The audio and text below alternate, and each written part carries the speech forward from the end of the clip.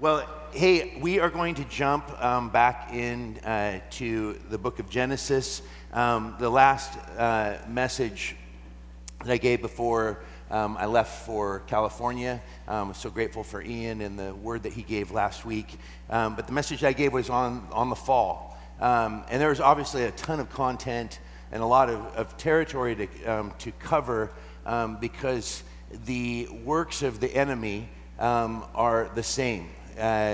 There's no new tricks. Temptation, accusation, all under the umbrella of deception is the name of the game when it comes to the kingdom of darkness. But rebellion and fall is the outcome. And today we're going to consider the consequences of our first parents and sin entering into the human story. And what we will be looking at is the judgment. But what I want to just establish out of the gate is, as I studied this in depth, is that the judgment of God seems to have, from the very first words to our first parents, seems to have a redemptive or restorative quality to it. I could call it almost a wrath that restores. That mercy and grace is still actually underneath what can feel like a harsh word. And I just want you to know that's because the wrath of God is not the removal of his love, but the wrath of God is merely the love of God violated. In other words, God is consistent with his character. He is a gracious God, and the scales tip toward mercy in Scripture. But even his wrath, his judgment, is often restorative. It's meant to burn clean. It's often meant to bring back people back into right relationship with him. But there's still the reality of this, is that you and I can do something stupid. Say you drive and you've had too much to drink and you hit someone. And that person dies, and you are accused of involuntary manslaughter, and you're going to go to prison for that. Does that mean you're not forgiven? No, it just means that there is cause and effect. That what sin ultimately leads to is death on multiple levels: death in relationship, death in freedom. It brings about destruction, but that doesn't mean that God isn't able to commandeer what we intend for evil to bring about good. And I think that is a powerful reality in Scripture. In fact, the cross is the culmination of God taking the worst that man can do and actually utilizing it as the very vehicle for salvation. He actually takes Satan's primary desire, which is, if Jesus has come to give us life and to give it abundantly, if I could borrow from C.S. Lewis in The Unman in Paralandria, I have come to give you death and to give it to you abundantly. That is Satan's mission. And Jesus says, fine, I will take your mission. I will take your weapons, and I will allow you to think you're winning. And what Jesus does on the cross is actually takes the thing that Satan does to bring destruction and takes it into himself in such a way that it becomes the very means by which we enter into life. Death becomes now, for the believer, the means by which we are ushered into more life. And so this is a beautiful aspect of God's ability to take the dissonant notes of human existence and to weave it into his redemptive story. So I want to just begin here with this first section, which is Genesis chapter 3, verses 9 through 13. I'm sorry, there's a typo on my slide. And there are three players that God is addressing. This is essentially like a trial. And the players is Adam, who turns Eve into the scapegoat. You have Eve, who's the one who is deceived, and then you have the deceiver, the serpent. And in Genesis chapter 3, verses 9 through 13, it says, "But the Lord called to the man." Remember, we closed the last message with Adam and Eve hearing God walking in the garden in the cool of the day and calling out for them, and they are afraid.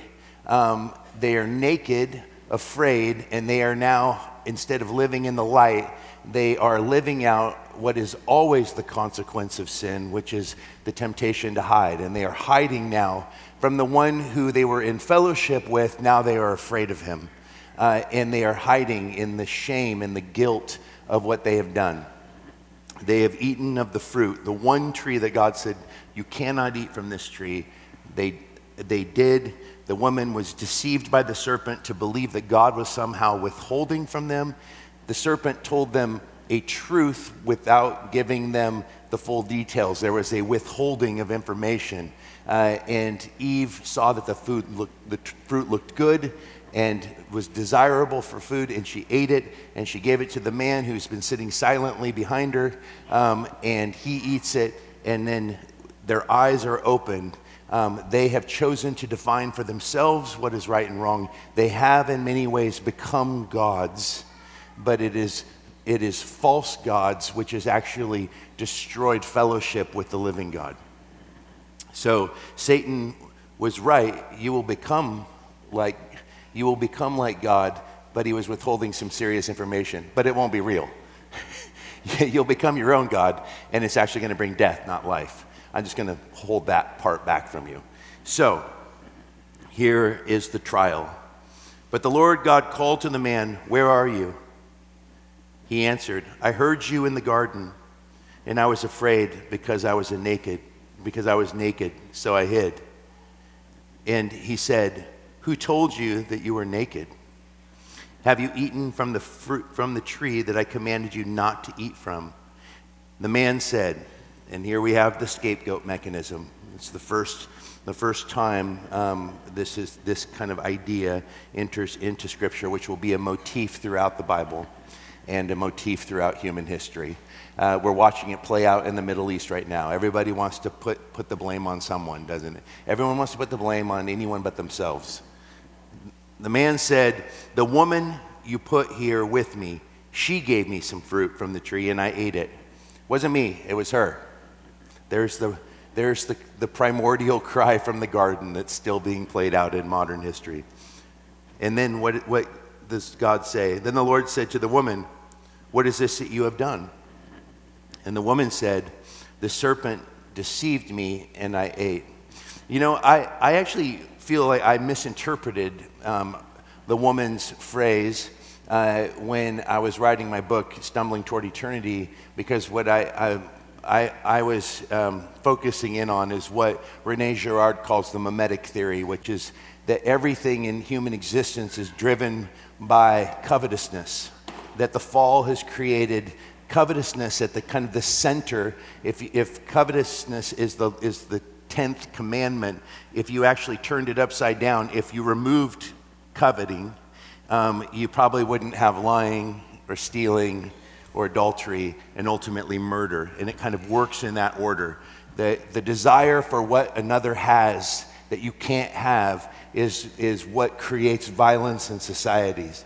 And it's also what produces the scapegoat mechanism, which is that when the violence in a society arises due to the displaced desire, what we end up needing is someone to blame for the mess that we're in. And so we look for that scapegoat mechanism. A few years ago, it was Derek Chauvin. He became the symbol of all that is wrong in our country. And there was great celebration when the verdict was given and that man was sent to prison for excessive use of force against a man who was also actually doing things that wasn't right, but clearly was killed. And and the nation came apart at that. And it came apart without even knowing all the details. We don't know that much about Derek Chauvin. We don't know what his history is. We only know what the media gave us. What he did was evil. What he did was murder. But we attached all sorts. America's history of racism to one human being, and he became the scapegoat. I remember seeing Christians the day that he was sent to prison, seeing Christians post, "I hope he burns in hell." And this shows the necessity that we have in a fallen state is that we want to have someone to blame for the pain that we have endured. But our inability to see that we all play a part in the broken narrative. And sin is colorblind, by the way. Sin is not changed by economic situations. It's not changed by your race. It just is the human experience. Sin is what we are at the core of our being. That is, we always seem to want to be our own gods until it doesn't work out for us, and then we want to blame someone else. And this is why we have to understand the scapegoat mechanism. And it wasn't Eve, actually, that was scapegoating. I thought she was scapegoating the serpent. It's the classic statement. It wasn't me, it was the devil made me do it. There was actually a famous trial of a guy who claimed to have committed a heinous murder because he was possessed. That actually has happened. There's a movie made about it. It was deeply sensationalized, but that actually was a real thing. The guy's like, I don't know how. They were just dead. It was a demon, made me do it. And we always want to blame someone. That's true. But in this particular situation, what Scripture actually honors is that Eve indeed was deceived. In fact, in the New Testament, Paul writes to the church in Corinth, he says, "Do not lose your simplicity of the gospel, lest you become deceived like Eve was in the garden." And that's not a statement about women are gullible. This is not a statement about the sexes. This is a statement about the failure of our first parents to live, to coexist as a people that are working together to honor God's command over them to flourish, to be co-laborers with them. Adam is silently sitting in the back, and this is why I would argue there is a distinction in roles between men and women, and that distinction should not trouble us because there's a distinction in the Godhead between the Father, the Son, and the Holy Spirit. This is not an equality question. It's just we have different roles. I am never going to give birth to a child, and I'm grateful because I've seen it, and it's violent. I'll never forget watching a doctor have his arms in my wife's stomach up to his elbow and being like, that doesn't look right. I'm positive. I've seen horror movies, and this looks worse. That is not my role. That's not something that I will ever be able to do. There are differences, and there are actually God calls commands on how we should function as human beings. And those tensions obviously are playing out in our modern context like crazy. But here, what we have is the failure of the man to be alongside his wife, to be protecting her, and for them together to be defending themselves against the lies of the enemy. But instead you have the man sitting silently behind while his wife is tempted and deceived by the serpent, and he does nothing to intervene. And it's interesting enough that the entire fall seems to fall almost squarely on the head of the man. In fact, in the New Testament, it says, sin entered the world through the first man, Adam, and salvation has come into the world through the second Adam, Jesus. And so he becomes the picture is that the head of the household is not superiority. It's you are the representative man of that household, and as the representative, he failed in his responsibility to represent that family well. That's the picture that we have here. But I think this is interesting. The man responds, it wasn't me, it was the woman. The woman responds, it was the serpent who deceived me. And then just notice the serpent's response.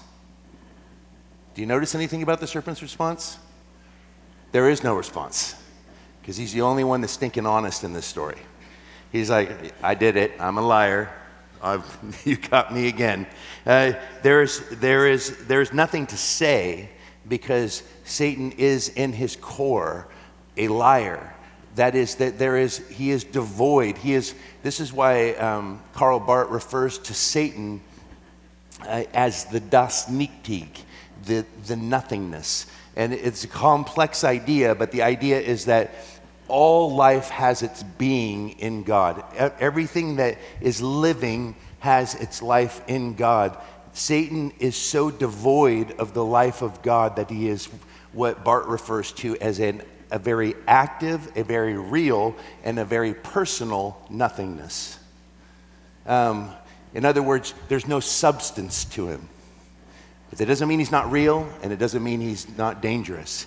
It just means that he does not have, some people, there's philosophical questions. Does God love Satan? There is nothing to love in Satan. The deception is so full and so fully realized and embodied. He rejected God. If we hold to the traditional vision of the church's history, which was that Satan is a fallen angel, and there's many that actually argue against that, but that's kind of a modern phenomenon. I have friends actually that I'm like, well, what is he? And like, I don't know, but he's not that. I'm like, well, I think Scripture actually supports the traditional Orthodox vision of this. But the bottom line is, whatever he is, he has so fully rejected the light that he is become essentially very dangerous and evil nothingness, which is exactly what he wants to reduce us to. This is what sin does. It's the essence of ultimate death. And I think that this is a terrifying picture of that deception. But let's look now at the judgment, because it's a powerful story. In Genesis 3, verses 14 through 16, we see a curse, we see a promise, we see judgment that seems to usher in this idea now, a theme, a motif, that life will come through suffering and then a conflict. So the Lord God said to the serpent, because you have done this, cursed are you above all livestock and all wild animals. You will crawl on your belly and you will eat dust all the days of your life. And I will put enmity between you and the woman, and between your offspring and hers. He will crush your head, and you will strike his heel. Let's just stop right there. Let's consider the snake first. The snake, we're told in verse 1 of chapter 3, was crafty. That is the Hebrew word arum. And that's not a word that is a bad word. Jacob is also called crafty. And he was, what are we told by Jesus? To be wise as what? Serpents, but as harmless as doves. Proverbs uses this word. It's actually wise. It's a word for wisdom, but it also can mean wisdom that is used to manipulate the world, the system. So it's a neutral word. What's at stake is how do we utilize that wisdom? How do we utilize that knowledge? But it's so interesting because the Hebrew writers are so clever. There's so much genius in the word plays. And I wish we could all read in Hebrew because it's much more concise. And that word arum, crafty, he is now cursed. And it's a play on words. Erur. A-R-U-R versus A-R-U-M. And this is the most cursed of animals. And so the question of the curse that distinguishes him above all the livestock is not we raise all these kind of silly questions. Well, does that mean that the snake once had legs? He was a dragon, now he's a serpent. The point is not the snake's crawling on its belly. The symbolic meaning of that, to eat of the dust, is a picture throughout Scripture. It's a motif of total defeat. It's a picture of this is like you are a defeated foe. So God is already proclaiming a complete victory over the serpent, and he's not talking about snakes any longer. And even the opening passage, we are meant to see that there is something deeper going on than just some kind of magical snake in the garden. There is an evil presence that seems to be in opposition against God, and that there is a kingdom that is marked by opposition to God, that kingdom of darkness. And we're even told that there is now going to be, moving forward, a great battle between the seed that comes from the woman and the seed that comes from the serpent. In other words, there is now at play. We already saw the beginnings of this even in the creation story, the motifs of light and darkness, of separation. These are all pointing us toward ultimate conflict between good and evil. And what we are told in the New Testament is that the entire world lies under the sway of what? Of the wicked one. That Jesus refers to Satan himself as the ruler of what? This age. And so what we are given here is the condemnation. God is already telling Satan, listen, you are a defeated foe in my narrative. And the defeat is coming. The curse is on the serpent. The curse is on Satan. But what we are given now is promise. And the promise, this is one of the first pointers, this is the first pointer, explicit pointer toward the need for a redeemer, the need for a savior. In fact, this is exactly what he says. Cursed are you above all the livestock and all the wild animals. You will crawl in your belly and you will eat the dust all the days of your life. And I will put enmity between you and the woman, between your offspring and hers. He will crush your head and you will strike his heel. So there is this powerful picture that is presented that the Redeemer, who will crush the head of the serpent, will also be wounded by that serpent. But it is not a wound that will kill. This is not Achilles' heel. This is a strike upon the heel that will actually turn out to be the very crushing of the serpent himself. And this is exactly what we have played out in the cross of Calvary. Jesus actually commandeers Satan's main method of attack, death, murder. He takes the scapegoat mechanism and he undoes it by being the first ever truly innocent scapegoat.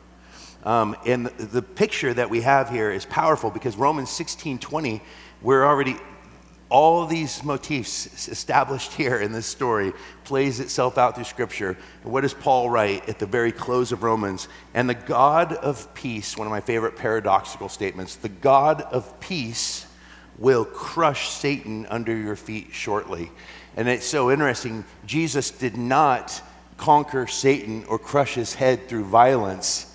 He crushed his head by taking the violence into himself, by becoming the one who would become a curse for us, the one who would become sin without sinning, that we might become the righteousness of God. So the God of peace, it is by the peace of Jesus, the Prince of Peace, that Satan actually comes to a violent end.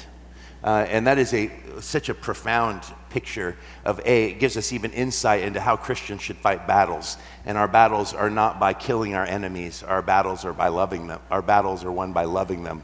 And that is a profound reality. But let's consider the woman, because this is where I think it gets interesting. And interesting isn't even the appropriate word. Profound, really. What does he say to her? You will strike his heel. And to the woman, he said, I will make your pain in childbearing very severe. With painful labor, you will give birth to children. Your desire will be for your husband, and he will rule over you. Now, this speaks of the outcome of sin being played out in the two arenas that God told man and woman together to be blessed and to be fruitful. Your relationship with your husband and your relationship with your offspring. There is going to be now problems within these realities because of sin. But that doesn't mean that there isn't still blessing. He just got done saying that the redemption of the world was going to come through the birth of a woman. So the greatest blessing society has ever experienced is also directly connected with the judgment that goes back to the garden. This is what Anselm meant when he said, "O felix culpa, O happy guilt." That there seems to be, even in the condemnation upon our first parents for their rebellion against God's rule, God takes that condemnation and actually will utilize it to bring blessing to the very people that rebelled against him. And that is a profound reality. So the question of was labor not painful before the fall? Well, we haven't been given a picture that there's been any babies born yet, and I don't know how labor could ever not be painful. So I don't think that's, I don't want to speculate how you could give birth without ever experiencing pain other than epidurals, okay? So that's not what the point of the story is. The point is that there's going to be conflict now in what is meant to be the greatest blessing. That there is going to be suffering. That what is ultimately entered into the world through sin is what? It's death. It's death to relationships. It's a death that is actually entered into creation itself. And it is pain and toil. So suffering, and when that says "I will," the thing that we have to note is God says, "I will make your pain in childbearing very severe. With the painful labor you will give birth to your children." Just the same as we'll see in just a second, "I will curse the ground." He doesn't curse the woman, but he allows pain in a new way. And I believe this is just a little bit of maybe speculative interpretation, but I don't think it sits outside of what we see as truth in the gospel. But he curses the ground, which produces life, the food. So now through suffering we will gather our food. He brings difficulty to the labor. Now through suffering, life will come from the human body. But all of these things, if he had left Adam and Eve in a sinful state, in the ease of life that they had before, they would never see their need for God.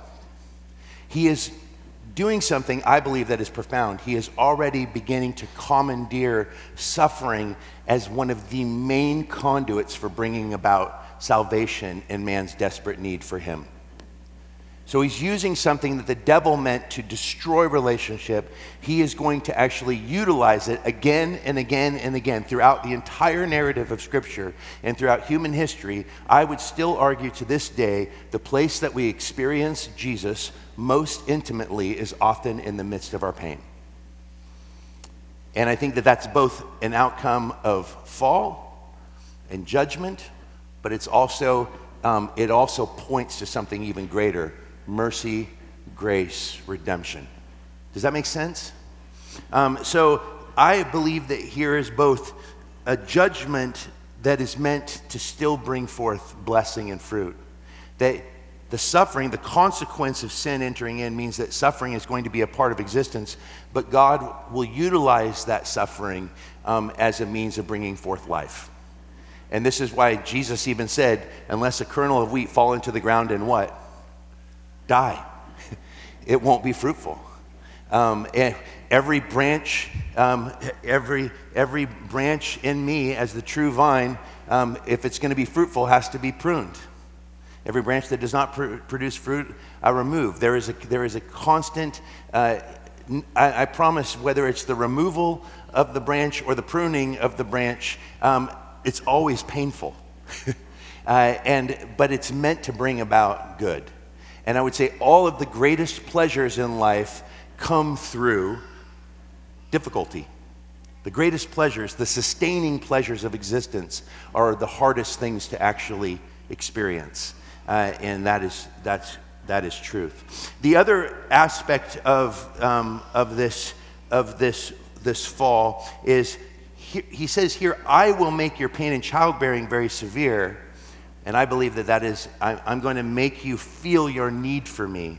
But the second part, he doesn't say, I'm going to do this. He is pointing out the consequence of the fall. And one of the great consequences and conflicts is going to be between the relationship of the man and the woman. And here we see the beginning of a conflict that is written throughout human history. And it is interesting that through much of human history, women have been subjected to unbelievable suffering at the hands of men. There's no denying that in human history. But there's also no denying in the modern context that it is culminated now with the liberation of women. We still see the conflict being played out, but the conflict is more of played out more now like a competition.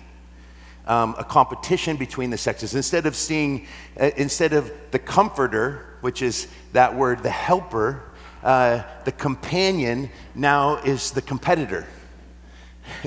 and we see that. Darcy and I have experienced that. The desire will be for your husband. And here is an interesting thing. Girard believes that all pain, all suffering in human existence is due to displaced desire. Augustine had a very similar language, which he called disordered loves. But desire is the ultimate cause of all human conflict, but it's always the desire for something that you can't have. It's the desire for something that you can't be. And we, as human beings, are constantly, I don't even have to speak it out loud, just look at our culture and how we try to manufacture ways to satisfy desires that aren't ours. The ways that we become jealous of what Darcy is saying, and she's not the only woman, but she was confessing to me, she's like, man, there are just sometimes you look at like Instagram for any length of time, and all you find is like you wishing that you had a different life to live. And what people have been extremely good at is presenting an ideal that nobody's like posting pictures of like you going in after your 3 boys have used the bathroom and all of them have left the toilet seat up and peed everywhere but in the toilet. Nobody's posting that picture, in their perfect kinfolk lives. Like, it's like, you're like, oh, your boy always sits down when he pees. That's what he does. This is like our false, you're like, I don't know what you're talking about. Well, if you have boys, you'll know. But my point is this, is that we love to present a false front to the world so that everyone looks at us, but we want to create a desire in others for what we have. We want people to want what we have, and we also are driven by the desires of what others have.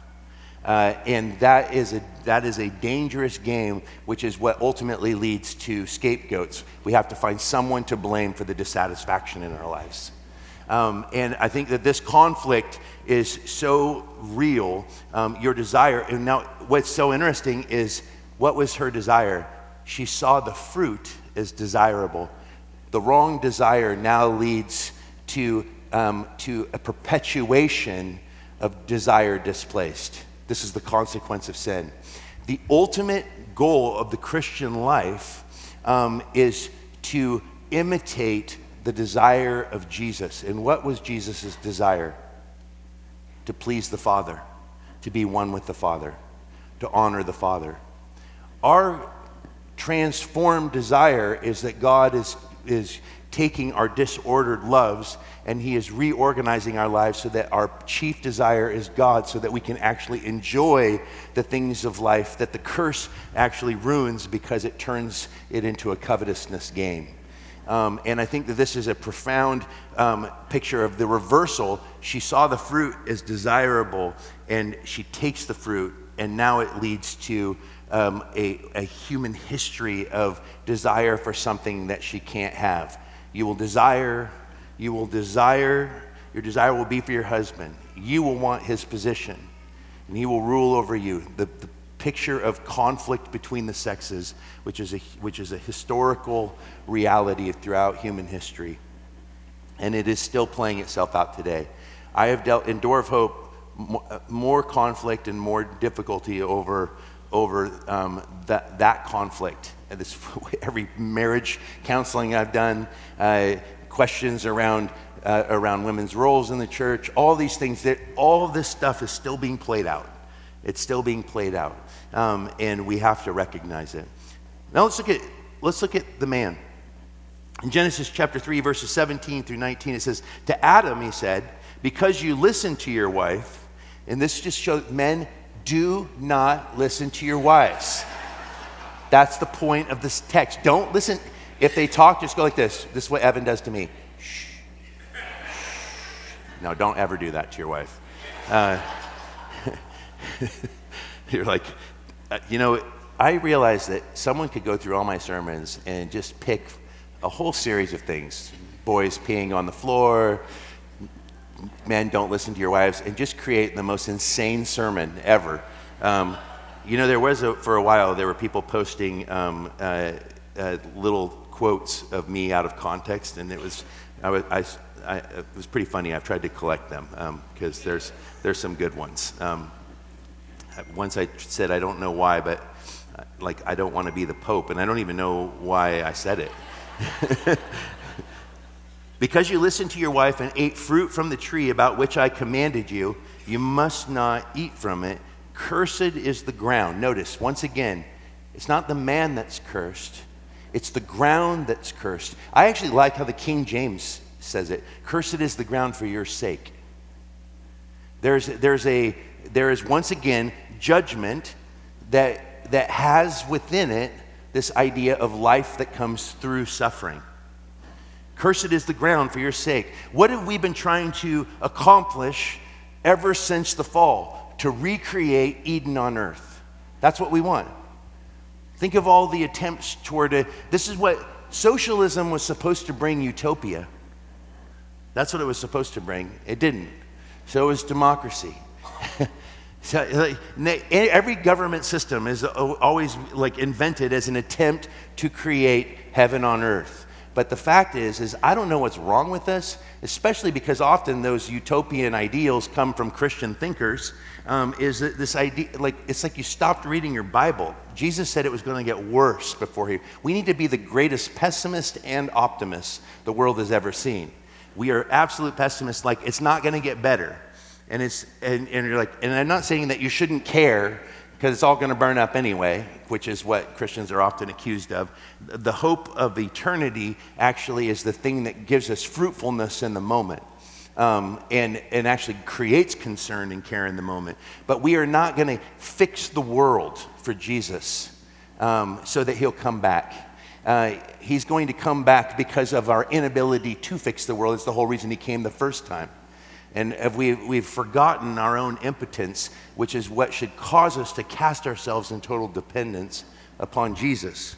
The ground is cursed because man left in an Edenic, in a perfect garden state would not see his need for God. And that's exactly what we've done in Western civilization, is that we have created in many ways all of the excesses, all of the escapes necessary to avoid thinking about the fact that we're all going to die. It's our gift. It's our gift to pretend like we're not going to die. You know what will cure you of that stupid tendency that we have? Is to watch someone die. And then you're reminded, oh yeah, the death rate really is 1 per person. When I was a kid, a young man, that was my whole thing. I'm like, I'm never going to die. I'm immortal. And yesterday, I was stupidly lifting a 32-foot ladder because I still think I'm in my 20s, and I stuck it underneath the power line, 1 inch from the power line. And I'm like, and then I got up there and I was over the power line with it between my stomach and I'm like, and then all of a sudden it just struck me, you are so stupid right now. And because I still believe I'm immortal. And, I am until I die. And so, and what a dumb, you're like, how'd your pastor die? Oh, he was electrocuted, cleaning his gutter out because I guess he's stupid. It's like, and the Lord was merciful because he didn't want you to have to say that your pastor was that stupid.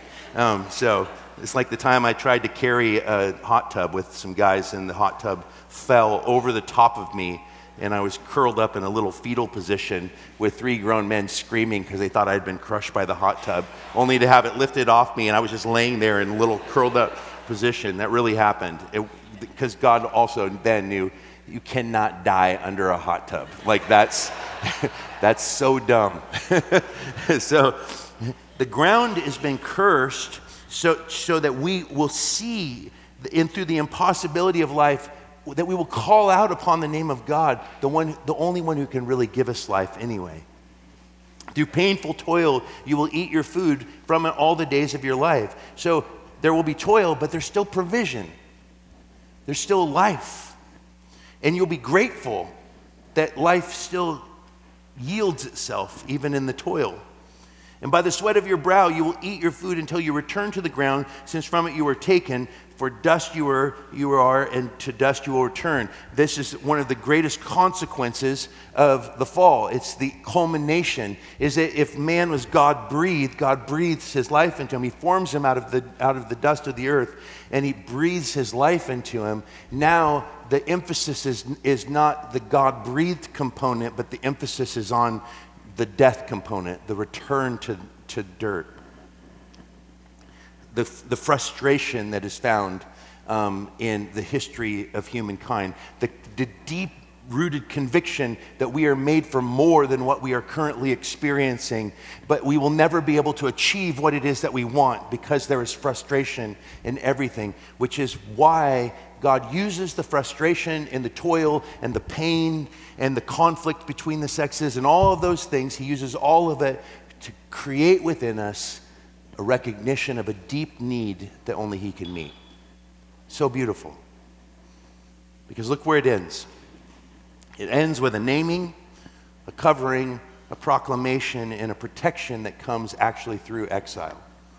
In verses 20 through 23, Adam named his wife Eve. Now, I want you to notice this. She would become the mother of all the living. She's named after the very gift that will come through her suffering, which is that she will be the mother of the living. Literally, the name means life. Her name means life, not death, life. However, it's interesting that the man names her, which already begins to show that what the naming should have been as viewed as a blessing is also a picture here of this new reality of his rule over her. So it's a mixed bag, is my point. It's a beautiful thing. There's power, and I could do a whole message on the power of naming in Scripture, that naming is meant to embody something much deeper than just simply, we just give kids names. You ever notice that all the names in the Old Testament seems to actually be prophetic of what that person would become? And so I believe that's why my grandpa name is going to be Captain, because that's exactly what I want to be to my family. And I don't know why Darcy wants to be Kitty, because it's cute. I think it's just cute. In fact, I just met Zion and Kristen, just had their baby, little baby girl, Dottie. The youngest, my mom had me when she was 18 and Darcy's when she was 16, but it really did, when I went over there, it seemed like babies had a baby. Like little baby, they're 22-year-olds with a little baby girl, and she is so beautiful. But I already am like, can Captain hold her? Like I'm naming myself. There's power in naming things. So it's so beautiful. Pray for Christian's recovery. It was everything went well, but she's laid up right now, and man, that little girl is so beautiful. What a gift. They really did. It was like 2 kids with a little baby. It was so cute. The naming, though, here is a name that is meant to draw our attention to the mixture, I think. That it's a blessing and a recognition of what just came. It would only be seen as blessing if we didn't have what preceded it. But then look at this. Then the Lord creates provision for him. The provision is happening here. The covering. The Lord God made garments of skin for Adam and his wife and clothed them. He covers their nakedness. Look at what that's pointing to. I have been crucified with Christ. It's no longer I who live, but Christ who lives in me. That Jesus says, abide in me. Literally, remain in me. Be covered. We are covered, we are told, by the blood of Christ. That picture of covering, God providing a covering. This is what the children of Israel did when the angel of death came through. They were covered by the blood on the doorpost. God covering over human sin. God providing the covering. This is already pointing toward the reality. It's giving us insight into the nature of God. That God is not one who can't be in the presence of sin. He's constantly getting in the presence of sin. He's putting himself right in the middle of it. He covers it himself. He provides the covering, which shows us that we cannot hide our nakedness without God's provision for something to cover ourselves with. It's why we need a Savior. And this is why the gospel has nothing to say to you if you don't think you need saving. There is no salvation for someone that doesn't think they need to be saved. But I just want you to know you're fooling yourself if you think that you can save yourself. We need a Savior. We need a Redeemer. We need someone else to cover the shame that comes in our lives and to cleanse us. And I love that picture of God providing a covering. And the proclamation. And the Lord God said, this is so fascinating, the man has now become like one of us, knowing good and evil. He is not here making a positive statement about humanity. He is saying, behold, the man has become like us. That is, he has become as we did not intend. That is, he has become his own God. So, become like us is not saying he is equal with me. He is saying he has become something false. That is, he has become something separated from me, detached from me, ruling himself, which is not what I ever intended. I wanted him to rule with me. I wanted him to rule with me. The author shows that humankind's happiness does not rest in being like God as much as it portrays the happiness comes from being with God. And this is the problem. We were like God in the sense that we were with him in covenant partnership before the fall. And this is what we are invited into now as Christians through the second Adam, through Jesus, is the ability to once again enter boldly into the throne room of grace because Jesus is with us and we are with him. He is within us and we are in him. This is the picture. He is the covering, but he is also the intimacy and the restoration of right relationship. He has freed us from the tyranny of being our own gods. And even as Christians, we still manage to play God, don't we? Which is the root of all of our sin. I think that this shows us a powerful picture here, because what he goes on to say is he must not be allowed to reach out his hand and take also from the tree of life and eat and live forever. That is, he cannot make his situation worse by living in a perpetual death. Which what we're told in the final judgment is that there will be a resurrection, that those who reject the need for a Savior will be resurrected to a second death. It is a perpetual death. It's interesting that it's perpetual death, not perpetual life in torment. It's perpetual death that's aware, which is kind of like the mystery of Satan being active nothingness. But here we see this. God, once again, judgment as a means of protection, as a means of actually protecting humans from making it worse for themselves. So the Lord God banished him from the Garden of Eden to work the ground from which he had been taken. And we're told that the seraphim is placed in front of the entrances to the garden with a flaming sword moving to and fro to keep humanity out of the garden. So they have been banished from the garden. The woman who is the companion now finds herself as the competitor in conflict. The man who was the gardener now has become the farmer, toiling to make the ground produce.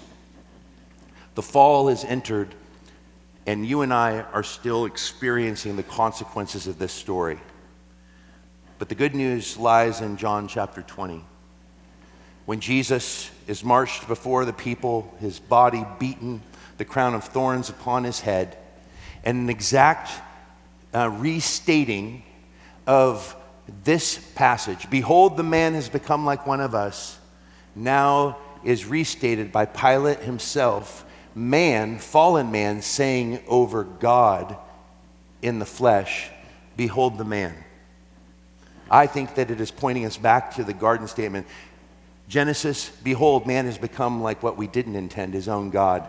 Now in John 20, Pilate saying of Jesus, behold the man, and that is the truest statement Pilate ever said, because he was the truest man that's ever lived.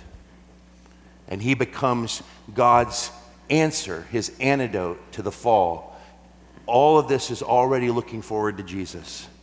Jesus lived the perfect life we couldn't live, which qualified him for the death that he died. And the death that he died qualifies us today for the life that he lived.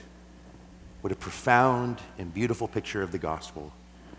A judgment that has as its girding nothing but God's deep desire, for whatever reason. The mystery lies in this, that God does not need us, but he has chosen to not exist without us. Will you accept that gift? You can't save yourself. You need a Savior. Jesus is that Savior. Amen.